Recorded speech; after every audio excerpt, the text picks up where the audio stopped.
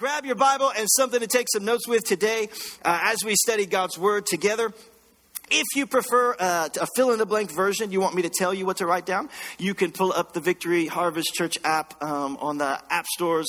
Download it really quick. We have really good Wi-Fi. And so if you're on your phone, I'm going to assume you are downloading the app. Come on, somebody. It's going to be amazing. And you can fill in the blank, have all the verses and things we'll reference today as we study God's Word. We're kicking off a brand new series called Bon Voyage. Come on, somebody. Because I thought I was going through a bunch of vacation terms because I thought this is the week where only Louisiana is on vacation. Come on, get amen in God's house. Like we get our own vacation, we get our own school break. It's amazing. And so I was thinking through, we should have a sermon series on vacation. So I was trying to figure out a couple of words. Then I realized it's just us. So why not a French term? Come on, somebody. It's just Louisiana all the way today. So Bon Voyage is our new series. And I was thinking through this idea of vacation. Because I think that word means something different for every person. Like when I say the word, and I realized this week, everybody thinks of things. And some people think of a vacation that would be so incredibly tiring to other people who think of a vacation as like, I just sleep at home the entire time. And some people are like, I go 90 to nothing because I got to stuff everything in. So I thought I'd take a quick poll today. Show of hands. How many of you would say like vacation to you or your family, you would say vacation is like a road trip. Like we hit the road every time there is a vacation. Not that many, right? They're on the road trip right now on their vacation. Those of you watching online, you just go ahead and tell. How many of you, like, you just think, like, when we have a vacation, we get in the car. I don't spend money on flights or trains or ships. Nothing like that. Vacation for me is we go on the road. How many of you would just say that's your family? Yeah, in college, we went crazy with the road trips. Like, that was our thing. Like, we would try to calculate, we got 2 days, we can make it to Canada. Come on, somebody. Like, we can get there and back. No bathroom breaks, no stopping, like nothing. If we make it, and we'll get back like 10 minutes before our class starts after the break. It would be amazing. It'll be our thing. How many of you are like, forget the road trips? I fly everywhere. That's just what all right, there we go. Like, why spend 86 hours in the car when you can just arrive and spend all the time at the place? You're like, flights, baby. That's where it's at. Some of you're like camping. Camping is our vacation. That's what you think when I say that. Anybody? Like you got the tents. Forget that. You're like an RV. I pull the RV out there in the woods and glamping. How many of you are glampers that you're just out there? Right. So that's where you're just like, hey, we spent time, $5 for my spot in the RV park. And then the rest of it is free. Forget those hotel fees. How many are like, that's all great, but the real money is in the staycation? Come on, baby. How many are just like, yeah, there's my people, right? You just spend, you're thinking like, forget moving, hide the car in the garage so the neighbors don't know you're there and spend 3 days in bed. That's a vacation. Yeah. Amen in God's house. That's what vacation means something to everybody. So I thought when we're kicking off this vacation season, this one that only we get, and it's special just for us, I thought we would do a series based on some spiritual vacation. We're going to take a little bit of a spiritual rest the next few Sundays. And we're going to talk a little bit about what it might look like if we're going to get in the car or get on the plane or get on the ship or have the staycation, whatever it is it might look like. We're going to walk through that kind of as our analogy for the series this week. And so this first Sunday, I want to talk to you a little bit about some indicators that it may be time for a vacation. Maybe some indicators. Some of you are like, Pastor, I don't need that. It's always time for a vacation. I'm going to talk a little. Next week, we're going to get into how you have to have your destination set. How you have to know where you're going if you're going to have one of these things. And maybe you're the type that just gets out there and wanders. But my wife told me we can't have vacations like that anymore. And so we have to know where you're going. You have to have it. Back when I was in college and we would do the road trips, we had this little piece of paper with squiggly lines all over it that could help you get there. It was called a map, everybody. And so we got lost a whole lot. So praise God for Google Maps today. I'm not against it in any sense of the word. I'm threw all my maps in the trash in 2007. And so it's just an amazing time for us. But we have to know where we're going. And the Bible has a lot of things to say about setting our destination and what we do on the way there. We'll talk about that next Sunday. And then in week 3, we're going to talk about how the journey's not sweet because of where the destination is. The journey's sweet because of who's along for the ride. We're going to talk about relationships in our life and how we pick and choose who's allowed to speak and to influence us. We'll talk about that week 3. Today, though, I do want to talk about indicators that it may be time for a trip. Maybe time to take a vacation. Maybe time to take a little bit of a break. Because I believe there is a rhythm to the life that we live. There is a rhythm to what God has called us to do. And so in our own lives, there are some indicators that maybe we are headed for a burnout instead of the destination we actually thought we were headed to. And so there's some indicators we can pick up on that maybe it's time for a rest. And so we'll be in 1 Kings chapter 19 today. You can go ahead and turn in your Bible if you want to. We're going to study a guy by the name of Elijah. And so let me set up the story for you before we get there. Before we get to our passage, Elijah is the prophet for the nation of Israel at this moment. So he's the one that would hear from God and then go tell the people what God is saying, which is a really big problem for Elijah because the people aren't that interested in what God is saying at this time in history. Like they haven't walked completely away from Yahweh, the true God, but since they're in the promised land, they've decided that they need to mix other little g gods of the land that they're in. They've decided that in this season, they already worshiped Yahweh on their way to the promised land. And so now that they're there, they have to switch everything up. And honestly, this is a theological term called syncretism. This idea that you would mix a lot of different religions all together in order to try to serve and to appease each and every one. And it's not too dissimilar. Israel goes from serving Yahweh, arrive in the promised land, and now they want to serve the gods of those lands.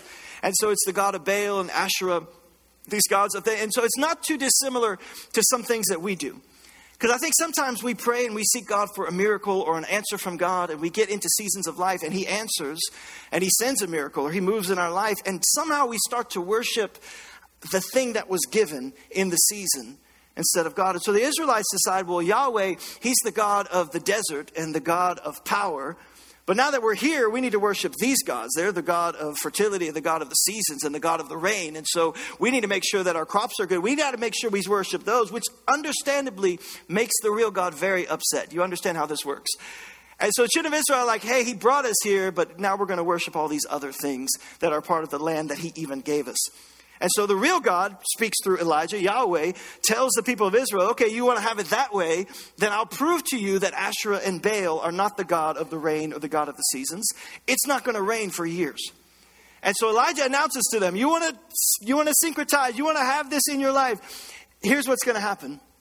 Yahweh, the true God, is going to prove it to you. And so it doesn't rain. Not it doesn't rain for like a month. Not it doesn't rain for like 3 months. Like they just have a burn ban and then it rains again. No, it doesn't rain for years.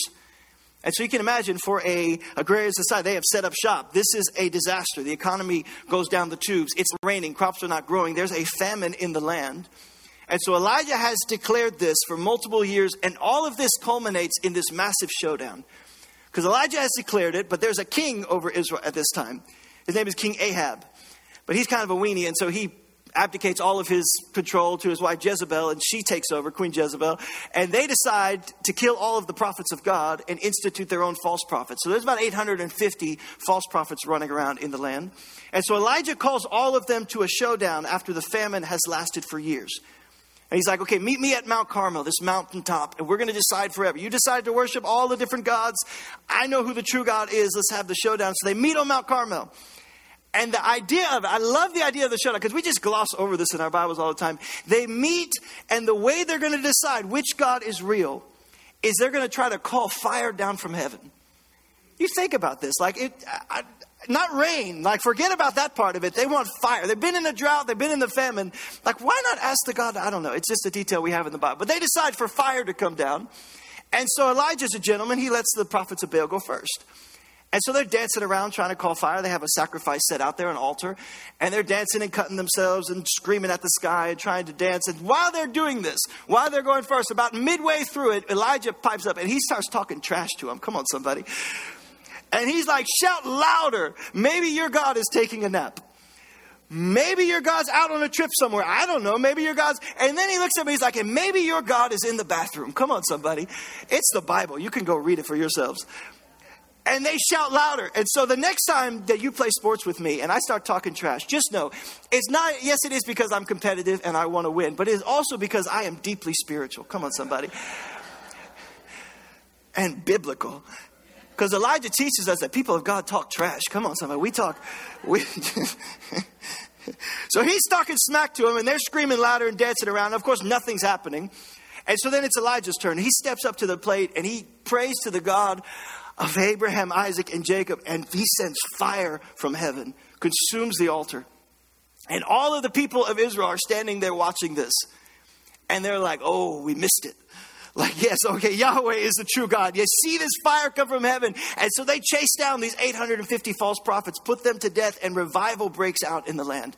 incredible things are happening in Elijah's life. This is like the pinnacle. Like incredible stuff is going on. Revival breaks out. And then as if this isn't enough, then Elijah prays and God sends rain. And there's rain that falls from heaven. This is like the pinnacle. Everything has culminated in this point. This amazing moment. The prophets of Baal have been put to death. Revival's breaking out. Elijah prays. God sends rain. God's already sent fire. The children of Israel realize Yahweh is the true God. And this is where we pick up the story. Because if I was writing this story, this is like the crescendo to the end. This is like the amazing moment where everything goes right. But the story takes an interesting turn. 1 Kings chapter 19. And I think we can learn a lot from what happens to Elijah in this moment. So watch this. Now Ahab told Jezebel, we know she's like the most wicked chick to ever live, everything Elijah had done and how he had killed all the prophets with the sword. So Jezebel sent a messenger to Elijah. May the gods deal with me, be it ever so severely, if by this time tomorrow I do not make your life like that of one of them. You killed my prophets, now I'm going to kill you. And watch Elijah's response. The guy who just called down fire from heaven. 850 prophets destroyed, showdown on top of Mount Carmel. His response is interesting. Elijah was afraid and ran for his life. And when he came to Beersheba in Judah, he comes to the city. He leaves his servant there while he himself goes a day's journey into the wilderness. This is right afterwards. Don't let the chapter kind of like throw you out. This is directly after. Into the wilderness, came to a broom bush, sat down under it and prayed that he might die. I've had enough, Lord, he says. That's it. I've had enough. Take my life. I'm no better than my ancestors. You think this is a little extreme, right? Like this is disconnect from chapter 18. Elijah has just had this victory. He's just had all these things. And he's sitting under the broom bush like a day and a half later, whatever it is, 2 days later. He's sitting under the broom bush, this massive bush for the shade. And he's praying, Lord, take me. I'm no better than anybody who came before. Just let me die. It's a little bit of overreaction, don't you think? Like just a little. Like Elijah didn't need to die. Elijah needed like a vacation in the beach somewhere. Like Elijah needed like feet in the sand. Elijah didn't need to die. Elijah needed a nap. Come on, somebody. Those of you who have toddlers, you ever see when they overreact, you ever like realize you don't need like all this. You need a nap. That's what you need. Anybody who acts like that must immediately go to sleep. That's just a rule for you parents. I'll just help you a little bit. Elijah didn't need to die. Elijah needed to go to like Disney World or something. This is a moment where he is letting his emotions take control of his life. And the truth is, some of you are in a place where you feel like life is over, life has passed me by, things are too much for me, this is too much for me to handle. When honestly, and you're like, I just want to give it all up.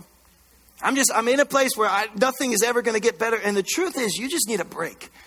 Like you just need a little bit of rest. Because I think this is something we don't talk enough about in church. We talk about go, and do. We talk about all these things, but we don't talk about rest very often. And some of you are at the very end of your rope thinking, this is enough. I'm no better than the ones who came before me. I'm done, God. Give me up. When you don't need to quit, what you need is a nap. What you need is a little bit of a break. And so we're going to talk a little bit about what happens. Because I think for some of you, like Christmas vacation was supposed to be the break. Or before that, summer was supposed to be the break. Or the Christmas before that was supposed to be the break. What happened was you spent the whole week in December like doing twice as much work and going twice as many places and doing 10 times the work while your kids are like swinging from the ceiling fans or whatever it is. And you got back to work and people thought like, oh, you had a break, so it's time to put pedal to the metal. And they can't fathom why you're already burnt out in February. And some of you, you don't need to quit. You don't need to give everything up. You just need a rest. You've kind of let this thing go. And I want to show you a few things that are happening in Elijah's life here that we see that I think could be applicable, some warning signs. Because I had a pastor one time say, like, avoid the burnout while you're still heading towards it. Like, sometimes the most spiritual thing you can do is rest. And so I just want to let some of you off the hook this morning and let you know there are some indicators that maybe you got to take a break. That maybe you need to take a little bit of a rest, a little bit of a season to recharge. We're going to see them in Elijah's life before we ever get under the broom bush where we're calling out in the last desperate vestiges of this thing.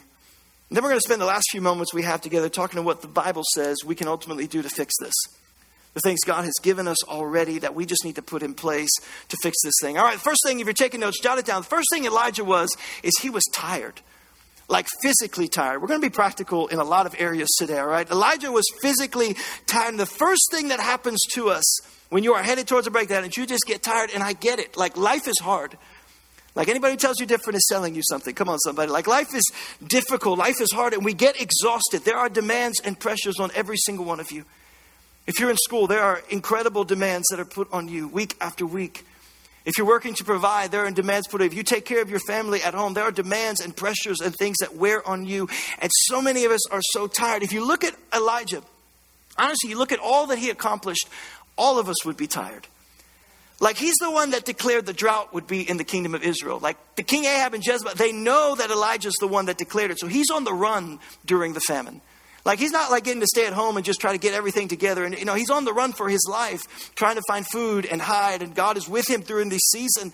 But he is like always running for his life because they want to kill him because of the famine. And he's always doing that. And then he has this showdown with the prophets of Baal. And so he shows up, him versus 850 false prophets. And if fire doesn't come from heaven, he is dead. You understand? Like this is a life on the line moment that Elijah stakes everything on. He's not like, I'll pray and if it happens in the next 10 years, then we'll decide. He's like, no, in this moment, if fire doesn't come down, that's it. And he has this showdown. So this is Elijah thing. And then he prays and rain comes down from heaven. Like this is mountaintop experience type stuff. Like Elijah's at the pinnacle. Some cool stuff happening in his life. And then I think one of the coolest miracles in the Bible happens at the end of chapter 18. And we miss it all the time. It's the very last verse. One of my favorite miracles in the entire Bible. Watch this. Ahab gets his horses together and hooks them up to his chariot. And he starts heading back to tell Jezebel. And it says, though, that's like Ahab's car. Like he's driving off to go see Jezebel. And it says, Elijah, watch this. Elijah, power of the Lord came, tucking his cloak, because all the men wore dresses back then. I don't know why. And he's tucking his cloak into his belt so it wouldn't flap around. He ran ahead. The Spirit of the Lord hits that guy and he outruns the horses. Like, this is amazing. I keep praying God would do this for me because I am slow, everybody. I don't know if you know this. Like, I just keep praying the Lord. I cannot run. If I ever run a sub 9-minute mile again in my life, it will be a miracle of God. I just need God to move in my life. And I keep praying, but it just hadn't happened yet. So Elijah outruns the horses. Can you imagine if you're headed to lunch today and you just like look out your window and there I am just like running by like 40 miles an hour just coming out. That's neither here nor there. I just keep praying. It just hadn't happened. So here he is. He's tired. He's had this amazing moment, and all of us would be tired after all of these things. We would be. And I want you to note that the devil so often attacks us when we are tired. But it's not always when you think it is. At your most the most exhausted you can be is not the moment you think it is. Because listen, at this moment, Elijah is at the mountaintop spiritually. Like everything. This is not happening when everything has gone wrong. This is when everything has gone right. Elijah is spiritually at the top of his game. Everything is falling into place. God is answering by fire. God is answering by rain. He is outrunning horses. Come on, somebody. This is the moment where everything has gone right, when he is the most exhausted. You think about this spiritually in the Bible. Jesus fasts and prays for 40 days. He would have been at the height spiritually of his life. When he fasts and he prays is when the devil tries to come and tempt him to take him out of his destiny. And so it's oftentimes not when we think we are the most vulnerable. I think so many of us are vulnerable to the attacks of the enemy, to the lies of the devil, because we're just tired. And when we get tired, we get a little bit touchy. Come on, somebody. We just get a little bit. Elijah gets this way. He's got a little bit of conflict in his life. Jot it down if you're taking notes. He's a little bit emotionally conflicted. So he gets tired. He has this attack because Jezebel sends him a letter like, hey, I don't like you. I'm going to try to kill you. Now think about Elijah. Like, think about this in his life. All of a sudden, these emotions rise up in him, and he becomes full of fear. Like, this is not the emotion we would have pegged for this guy. Because he's just shown down 850 prophets. This is not like a timid, shy kind of guy. So when he gets this letter from Jezebel, he should have been like, listen, lady, I get a lot of hate mail. Get in line, right? Like, it doesn't bother me all that much. Like, I'm a prophet in a country that doesn't love the Lord.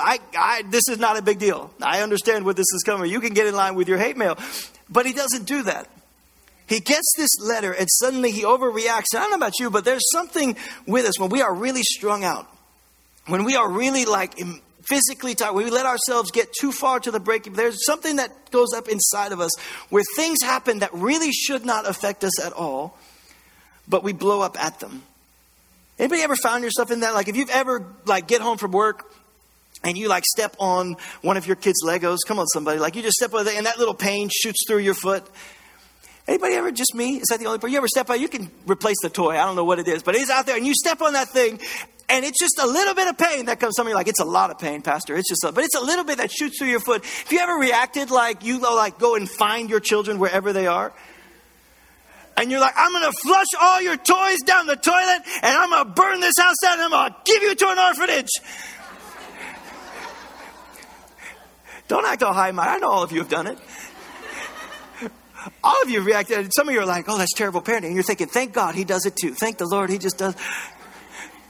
It wasn't that much pain. It wasn't that big of a deal. It shouldn't have elicited that response.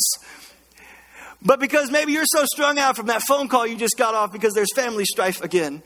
Or maybe boss is breathing down your neck at work and he's watching over everything you're doing and he expects things done yesterday. Or maybe, I don't know, maybe you're walking through something where you're just like, I can't deal with this right now. And then you walk in and it happens and you blow up and set off the nuclear bomb on something that really wasn't all that big a deal to begin with. And you're just at your limit and that was the breaking point. You know, I think a lot of us live at the breaking point.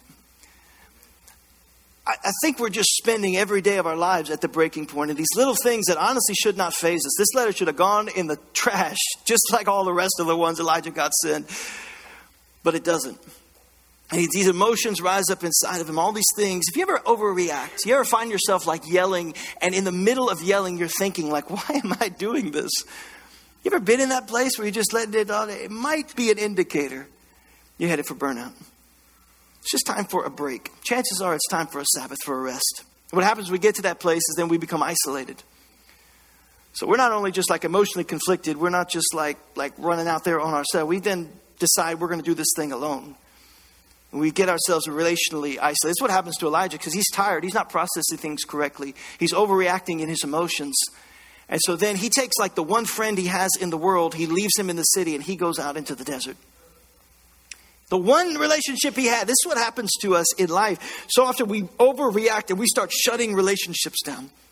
Now, the Bible has called us to solitude in some seasons, but solitude and isolation are completely separate things. Solitude we can be called to when we're disconnecting from the world and we're trying to hear the voice of the Lord. Isolation is what we get ourselves into when we should be in relationship. But we start believing the lies and cutting off friendship because we start telling ourselves, well, everybody's against me and nobody really loves me and nobody understands me and God himself couldn't love me. We start lying to ourselves. And so we start cutting off all the relationships that are the things we actually need. The things that would actually sustain us when we're tired and emotionally conflicted, we get rid of because we want to be relationally isolated. The things that we actually need. So Elijah leaves his one friend in the world in the city. He goes out in the desert, finds himself under the bush begging to die. And I just want to tell you, the devil is the author of deception. He's the author of this. He's the father of lies. And the way he deceives us. Listen, the nature of a deception is that you don't know that you're deceived. You understand that, right? I know that's really deep for this morning. But do you understand, like, when you are deceived, you are the last person to know. And so when you get relationally isolated, there's nobody there to speak truth to the lies that you repeat out of your mouth. There's no friend there to tell you, hey, that's a lie. Everybody is with you. That's a lie that you're trying to get yourself down, but I won't let you. When you don't have someone around you, you will go crazy, everybody. You will buy 47 cats and move into the house at the end of the neighborhood. Come on, you will. And everybody will talk about it. We allow ourselves to when we get emotionally frazzled, when we allow ourselves to get tired, then one person will say something. We'll be like, oh my gosh, everybody is attacking me. One person will just like say something and they don't even mean it. They're just going in passing. They don't remember you 10 minutes later, but you take it as like, well, the whole world must be against me. And nobody loves me. And I knew they were looking at me. And now I'm all alone and there's no one I can trust. And in that place of isolation, just like Elijah, we reach a place where we just become hopeless. We become hopeless. We start believing the lie that there's no future for me. There's no way out of this. And the devil will come along and he'll whisper in your ear, your best days are behind you. You're not useful to anybody. In fact, they'd just be better if you didn't come around. You're not making a difference. Nobody needs you. You're not useful. And we start to buy into those lies. And when we do, we start disconnecting. And then we buy into the idea, you know what, well, my small group would probably be better if I just stopped coming around. And they probably don't want me. I'm just a burden on people. We start buying into the lie, well, my church just probably, they don't really need me to be a part of it. And you know what, even if they really knew who I was, and they wouldn't even want me to come around anyways, and so they'd kick me out, so I'll just save them the trouble and just stop showing up. And we start buying into the lie, well, my marriage or my spouse or my kids, it'd probably be better if I didn't come around, if I wasn't there. They'd probably be better off. My world would probably, and some of us have come to that ultimate place where you believe the total lie, that maybe my world just doesn't need me. Or they'd just be better without me. Listen to me. Your world, your family, and your church needs you. And if you have bought into that lie, chances are some things have gotten out of whack. You've gotten tired. You've gotten emotionally frazzled. You've gotten isolated. Maybe you've given into the hopelessness, but I promise you, it's just a path. You see how we walk down this? Where we believe lie after lie until we find ourselves in that place. Just think it would be a better place without me. And we get isolated. And nothing could be further from the truth. The world needed Elijah. And the world and your family needs you. So how do we make this thing balanced again? So we've seen what it means when it gets out of kilter, when it's off balance. We've seen what it looks like in our indicators in our life. And chances are there's just something that's gone wrong last couple of months, last couple of years. It's got you in an unhealthy rhythm where you're just tired. And honestly, you're buying into a lot of bad thoughts because you have a lot of bad information. And you're believing lies about your life. And so you're willing to go to that place. And so we got to get some things in alignment. Let's go back to our story, because there are some things that happened for Elijah that I think are very biblical, that God does in the life of those who follow him. He does these things in our daily life. We'll pick the story back up in verse 5. So this is Elijah now. He's just made this declaration. He's just come to the end of his rope. And now he says he lays down in the shade of the bush. And he falls asleep. And suddenly an angel wakes him up and says, get up and eat. And he wakes up, looks around, and by his head was a jar of water and some baked bread. He sat up, he ate, and he drank, and then he lay down again and went back to sleep. Now, you parents of teenagers are like, this is every day of their life. Come on, somebody. Like, wake up, eat, go back to bed. Soon the Lord's angel woke him up again. Come on, parents. I feel this verse. He said, woke him up again and said, get up and eat, or else you'll be too tired for what comes next. Too tired for what comes next. Watch it happen for Elijah. Because he said, you'll be too tired. And then Elijah sat up, he ate the food, and he drank the water. And they made him strong enough to walk 40 more days. And at last he reached Mount Sinai, the mountain of God. And then he spent the night there in a cave. First thing I want you to see as we go through this season of uncluttering or detoxing our lives, of getting rid of the lies. First thing I want you to do, number one, jot it down, is we need to adjust our pace. You got to adjust the pace at which you live. Notice the angel didn't say, here's some food, Elijah. Eat it, and when you rest a little bit, Jezebel is back that way. Come on, somebody. Like, when you do this, he didn't send him straight back to what he had burnt out with. I think this is an important point about what God does. Let me just say, vacations and seasons of rest, we don't have those in order to somehow like shut down and recharge enough that we can just go right back to the pace that burned us out in the first place. Like, seasons of rest are not that we do as little as possible in hopes of being able to survive an unhealthy rhythm. That's not what rest is about. And so I don't want to put that lie in your head that I can just recharge enough to enter back into my unhealthy. No, we got to change the pace at which we live. And this has never been more true than it is right now. I meet people all the time. Biggest problem in their life is the pace at which they're living. And we take it as a badge of honor. I'm burning the candles at both ends. I'm going to get something. I'm a mover and a shaker and a doer. You are killing yourself living at an unhealthy rhythm of life.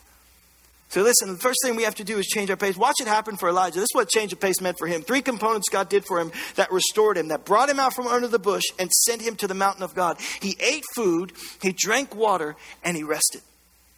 He ate food, he drank water, and he took a nap. Now, some of you understand, like, you're leading close because you want the deep spiritual truth behind what Elijah did here. Listen, you want to know what the Hebrew is in the original for eating food and drinking water? Listen to me closely. It's eating food and drinking water. Come on, somebody. I know it's really deep. Elijah took a nap because Elijah was tired.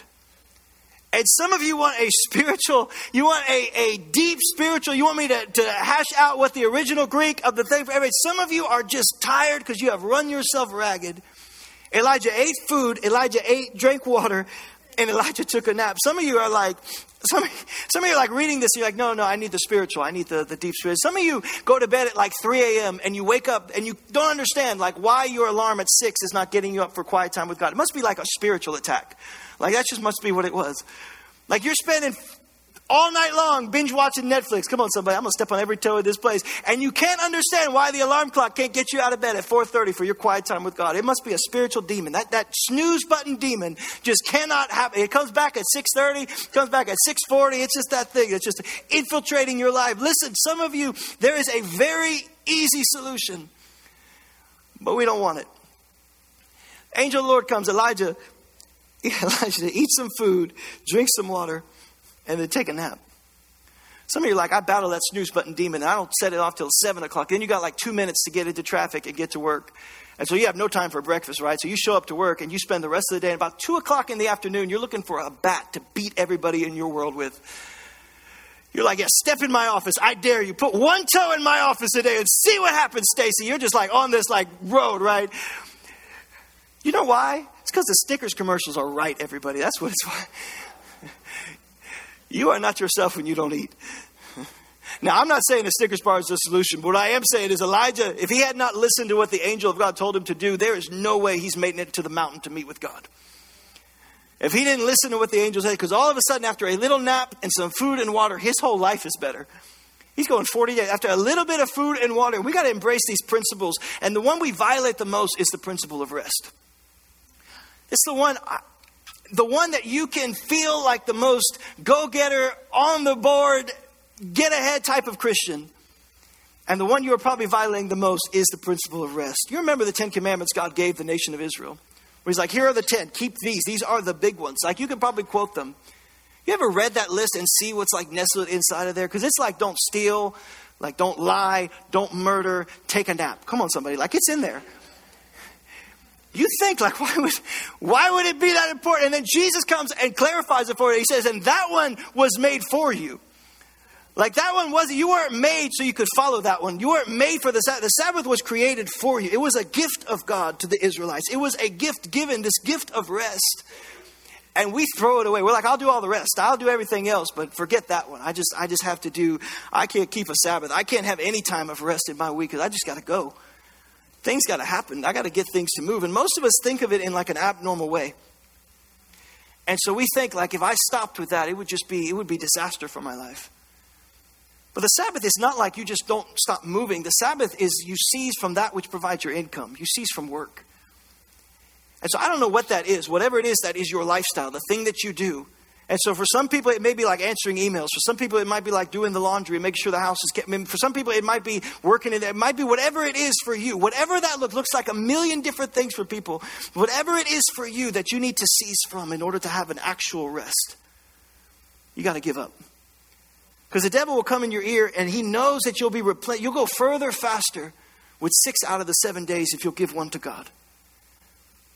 We need a Sabbath. And I'm not talking about like come to church and spend all day long singing Kumbaya. I'm talking about like have a spiritual component. But then like have some like hobbies or some things where you spend time with your family or your spouse or whatever it is that you have a time you actually rest. Some of you are like, that's not rest, Pastor. We'll have a series on that another time, all right? Just something that replenishes your soul. Because the devil comes along every time you rest and he will couch it in Christian terms. Listen, I'm talking to those, you've been saved 150 years and you're thinking, there's no way I could rest. I got to do this. The devil will come along and he'll be like, hey, you know that company that God gave you? You're doing it a disservice if you're not answering emails all day long on Sunday. God gave you that company. Why are you letting it? It's slowing down. People can't work. They need you to respond and they need you to do that. And you're just not, or you remember that idea that God gave, that family God gave you to serve. If you're not picking up dirty underwear 24/7, you're doing them a disservice. So you can't possibly rest. He'll couch it in Christian terms because that's what we fall for. You know that calling God had, that thing he called, you know that thing, you just gotta, you can't stop. You know, it'll be a weight. And we get full of guilt and condemnation. And we start working 24/7, violating God's principles, thinking we're stewarding well what God has given us, and nothing could be further from the truth. In fact, it is the height of spiritual arrogance.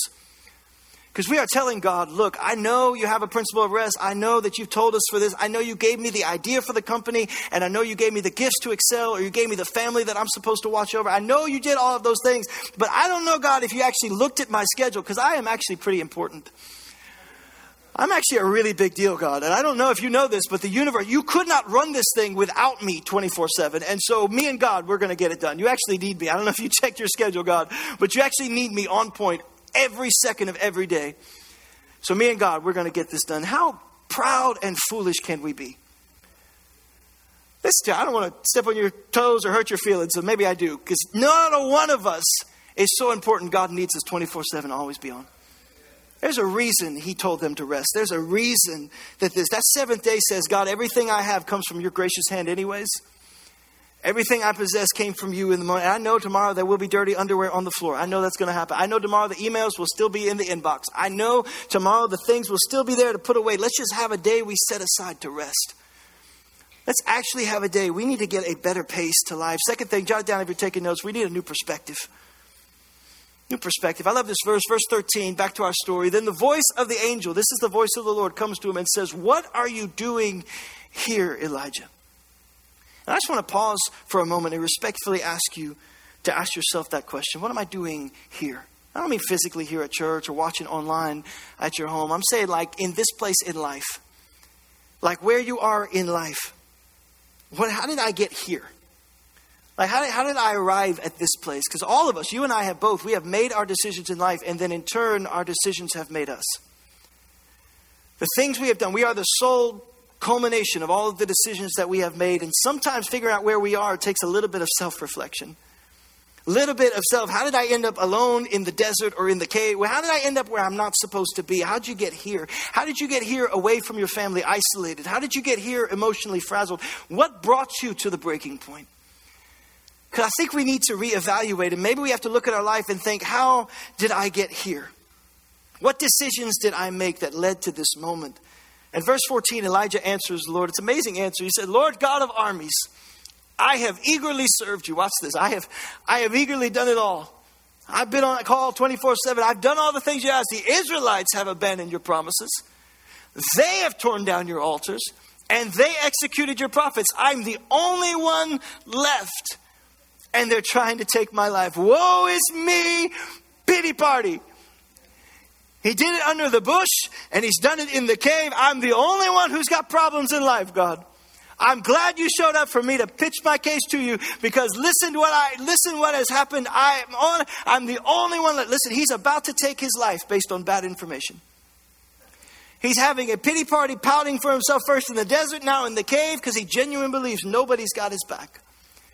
He genuinely believes he's already forgotten about the 850 prophets of Baal who were killed after the showdown. He's already forgotten about the revival that's breaking out. He's forgotten about the God who answers by fire and the God who answers by rain. And here he is embracing the lie of the enemy. Remember, we get isolated and we start to buy into the lie. And so he buys into this lie. I'm the only prophet left. I'm the only one that serves God. And we start, just like Elijah, we'll buy into that lie. He's like, I'm the only one left. I'm the only one in this entire company, oh Lord. Bunch of heathens over. I'm the only one in this whole school who believes in that. I'm the only one in my neighborhood. A bunch of them are a bunch of drunks headed for hell. I am the only one. I alone, God, I alone serve you. And God looks at him. Verse 18, here's God's response. We start feeling sorry for ourselves. Here's God's response. I have 7,000 people who in Israel whose knees have not knelt to worship and whose mouth have not kissed the idol. I got 7,000. God looks at Elijah. Here's his pity party. And he says, wrong. Wrong. You're wrong, Elijah. You're wrong. You're wrong. Elijah's expecting like a pat on the back or maybe an angel with more food, right? And God's like, you are wrong. I'm like, I walked 40 days to this cave to hear God tell me I'm wrong. Come on, somebody. Like, it's just, he said, wrong. You are the only one who's wandered out in the desert, Elijah. You're the only one out here having a pity party for yourself in the cave. I don't see anyone else in the cave. I got 7,000 still serving me. They're back in Israel, Elijah. You want to ever go join them? They're serving me over there. I think God is sarcastic sometimes. We got to read these things. I don't know about it, but he's like, there are 7,000. And Elijah's here in the cave having a pity party. And the Lord's like, what are you doing here? What are you doing here, Elijah? God knew very well what he's doing there. He's having a pity party for himself. And some of you shut yourself in your prayer closet like, I'm the only one. I'm the only one. And God's about to come ask, what are you doing here? If he has to set some things right, he's like, listen, Elijah, you're wrong. Not everybody's against you. In fact, I got 7,000 people who want to be your friend. We got people out there. You're the one in the cave. You're the one in the desert, but you're wrong. And he begins to set some things right. Because I think sometimes we get ourselves isolated. And like Elijah, we start to believe in these lies. And then we start to say them. And remember, we see it relationally isolated. So there's nobody around you to be like, that's wrong. That's a lie from the devil. That's not actually what's happening. Because I know in this church even, there are so many people that would love to come around you. You think I'm the only one. There are people who would love to embrace you and be your friend and walk with you through these trials and things. There are people who would love to pick you up and pray for you and be with you. And one of the things we have to do is adjust our perspective. It's a valuable lesson we have to learn. And then for those of you that have maybe walked this journey a little bit further, something maybe we need to learn is we got to adjust our perspective and learn the difference between what we're concerned about and what we're actually responsible for. This is a deep principle I think we need to do because it's a big, big difference. Because listen, in my life, I'm concerned about the direction our nation is headed. I'm concerned about it. I'm concerned about the economy. I'm concerned about what's happening in the Middle East. I'm concerned about Israel. I'm concerned about those things. Really am. But last I checked, there is not a world leader who gives a flip what I have to say about those topics. But then what I'm responsible for, the most amazing woman in the world, that's my wife. What I'm responsible for are my 3 kids. I'm supposed to protect and help them to hear the voice of God and what God is doing in their life. What I'm responsible for is this church and to help you be all that God has called you to be and to hear his calling on your life. That's what I'm responsible for. And too many of us are giving all of our emotions and our energy to things that we care about, but we have no control over, and we have nothing left for the things that we're actually responsible for. And we will give every emotion, and we will give every breaking point, and we will give every ounce of strength we have left to things that we have no control over. And we will forget, and we will neglect, and we will give up on the things that we're actually responsible for. You got to make some lists in your life. We're making decisions based on bad information. We got to understand, what am I responsible for? What am I concerned about? And then we got to understand that there's no future in our past. Elijah's talking about all these things. They've killed all your prophets. They tore down he's looking over his shoulder. There is no future in looking at your past. You can't change it anyways, anybody. And let me say it this way, looking back at your past, both the mistakes and the successes. Too often we get preoccupied with our past. We got to get a fresh perspective. That's why the Bible says that God is the God of new beginnings. He's the God where his mercies are new every morning. You know why? Because we need them new every morning. He knew that we would need them. Lamentations said every day we get a fresh start. Every day God knows we need it. Hey, stop worrying about things that are outside your control. Stop dwelling on the past. Stop worrying about it. You can't change it. Let's concentrate on what God is leading us to. Because watch what he says to him. Ultimately, we got to adjust our pace. Yes, we have to fix our perspective. So ultimately, we can get a new purpose. You got to renew the purpose that God has put into your life.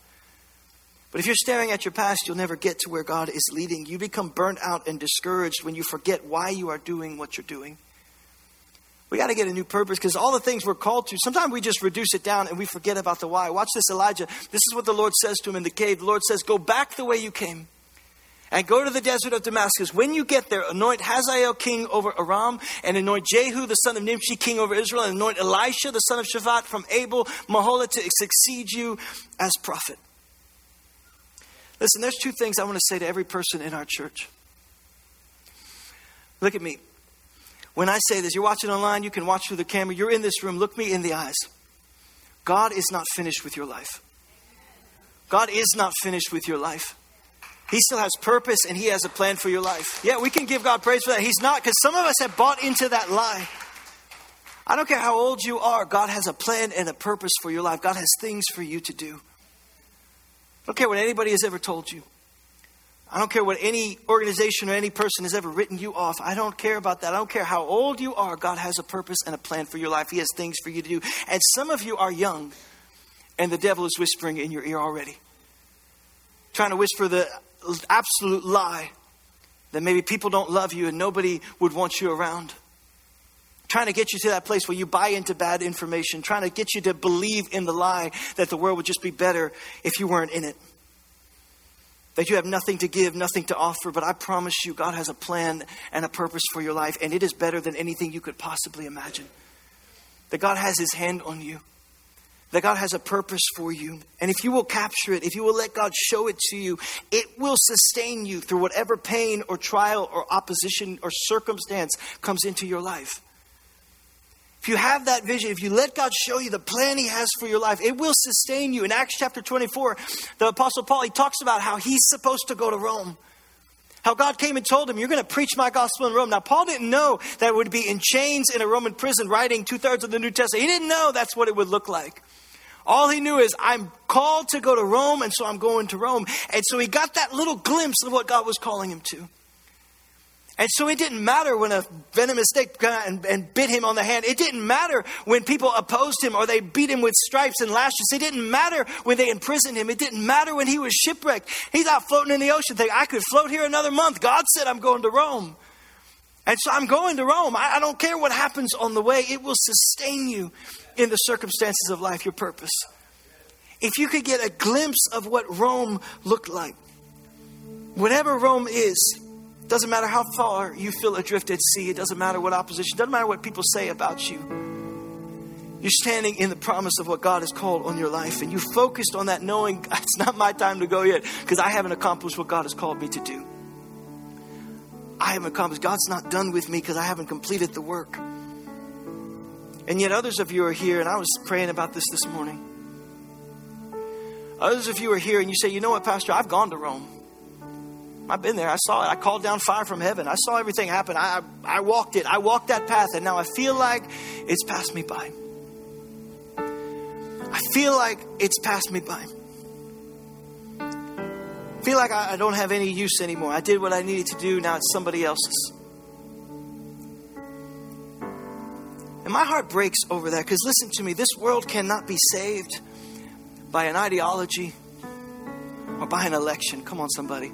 Because listen, you can take the greatest saint who ever lived and put them in the presidency of this nation. It won't change one thing. The Old Testament proves that laws do not change the heart. There is hope for America, but it is found in Jesus Christ. He is the only one who can change hearts. He is the only one who can change lives. Listen to me. You are a part of the body of Christ. If there is hope for this world, it is found in the body of Christ. It is found in the message that we preach, and you are a part of it. And not just a part of it. The Bible talks about it. It says a necessary part of it. That you are necessary to what the church is. That God has a plan for you. And I think too many people think, I went to Rome and I called down fire and my time has passed. There's no more use for me. Listen, you are a necessary part of what God is doing in this world. And I could not get the image out of my mind. And I pray through the message on Sunday mornings. I go over this and I pray for you guys every Sunday morning. Throughout the week too, because I know you need it. Come on, somebody. But I pray for you on Sunday mornings. I just had the image in my mind of just a couple of soldiers on the front line. One older and experienced, one just starting, but full of fire and zeal. And at some point in the middle of that battle, that older soldier just says, well, you know what? That's it for me. And turns around and leaves that soldier standing alone. The older one who's experienced, who knows where the things are, who knows what's supposed to happen, who knows how things are supposed to go, who's seen this thing happen, called down fire, decides, okay, that's it for me, now it's yours, and turns around and walks away, leaving them there alone. And it just broke my heart that this is the image sometimes we have of the church. Well, I did what I needed to do, so now it's somebody else's. Good luck to them. But no, you are a necessary part of what God is doing. God has not given up on you. How dare you give up on your life? And God help us. God help us. If some of you who have done great things for God, who have run a great race for God in this moment, decide I'm going to rest on my laurels and let somebody else needs to do this. Somebody else. God help us if we leave the church alone in this moment, because you are blind to the truth that Elijah even missed, that there are still battles to fight. And there are still people to train, and there are still people to empower, and there are leaders to raise up, and there are battles for you to be on the front line of. There is still a plan God has for your life. Do not give up because you think it's in your past. No, God has a purpose for you. God has a plan for your life, and we will never be the church that God has called us to be without the generals who have been through it, battle tested, called fire down from heaven, leaving a legacy and leading the way. It is what we are called to do. What you do matters in this life. And you might be tired. I get that. You might be discouraged. I get that. You might find yourself at the end of it. You might be emotionally frazzled, but listen, your life is not over. Your future is still intact. You just need some rest. You bought into some bad information and you are making your decisions based off of it. Because I want you to know that God loves you. God has a plan for you and the world desperately needs you. Bow your heads with me as we pray today. God, I pray that there would be a shift in our hearts. Father, that we would begin to live with the right rhythm, the right pace of life, God, that we could embrace the right perspective and understand you still have a plan for our life. No matter how young or how old we are, you are watching over us and you have a future for us. God, I pray you would bring hope to every hopeless heart. God, if there is anyone here or anyone watching online who has bought into the ultimate lie that the world would be a better place without them, God, I hope, God, I pray, God, I believe that you would replace that lie with the truth that you love them more than you could possibly imagine. That you have a plan for their life, that the world and their family and this church needs them. Right now, God, I pray, replace the hopelessness with hope. Replace the lies with your truth. Before we go today, some of you are here, though, and maybe you bought into that lie, and maybe you are a million miles away from God. And you find yourself isolated, and you find yourself running. And you've tried everything you can to make it right, but I promise, if you are in that place, you know the truth as well as I do, that it will not help. All the things you do, they do not work. And maybe you bought into that lie. Maybe it was the lie that drove you away from God. Maybe it was the circumstance or the pain that you walked through. But listen, I don't know what God told you and I don't know what lie you bought into, but listen to me closely. God loves you. God wants you. I don't care if you believe that nobody else ever wanted you. God wants you. And He loves you. He has a plan for your life. It's never too late. I don't know where you think you are, and I don't know what lies in your head right now trying to say, well, it's too far. It's great for everybody else, but it's too far gone for me. Listen, it is never too late. God wants you. So if you say that's me, if you say, hey, I'm tired of running, I'm tired of buying the lies, I'm tired of doing all these things, I just want to be free. Listen, I promise you, there is freedom for you. It's found in the person of Jesus Christ. If you say, well, who is Jesus to me? The Bible says Jesus is the perfect Lamb of God. He came to this world. He didn't send an angel. He didn't send an emissary. Jesus himself came. He lived a life on this earth and he died in our place. So all the sins that we committed, everything we did that would have cast us out, now we are forgiven of because of Jesus. But the Bible says he didn't stay dead. It says he was raised to life so that anyone, including you, including me, anyone could call on the name of Jesus and be saved. That's it.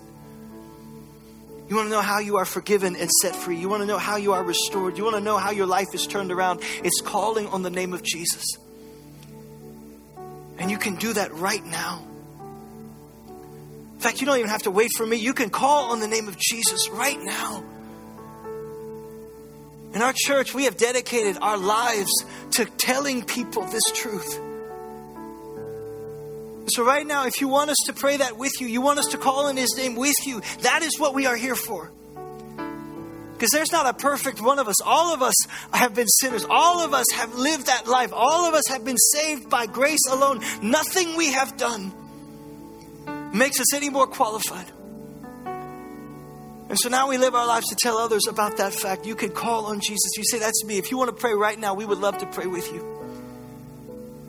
Church, let's pray. Nobody prays alone. You say, that's me. I want to call on his name right now together. Let's call on him. Say, Jesus, forgive me of all my sin, all my mistakes.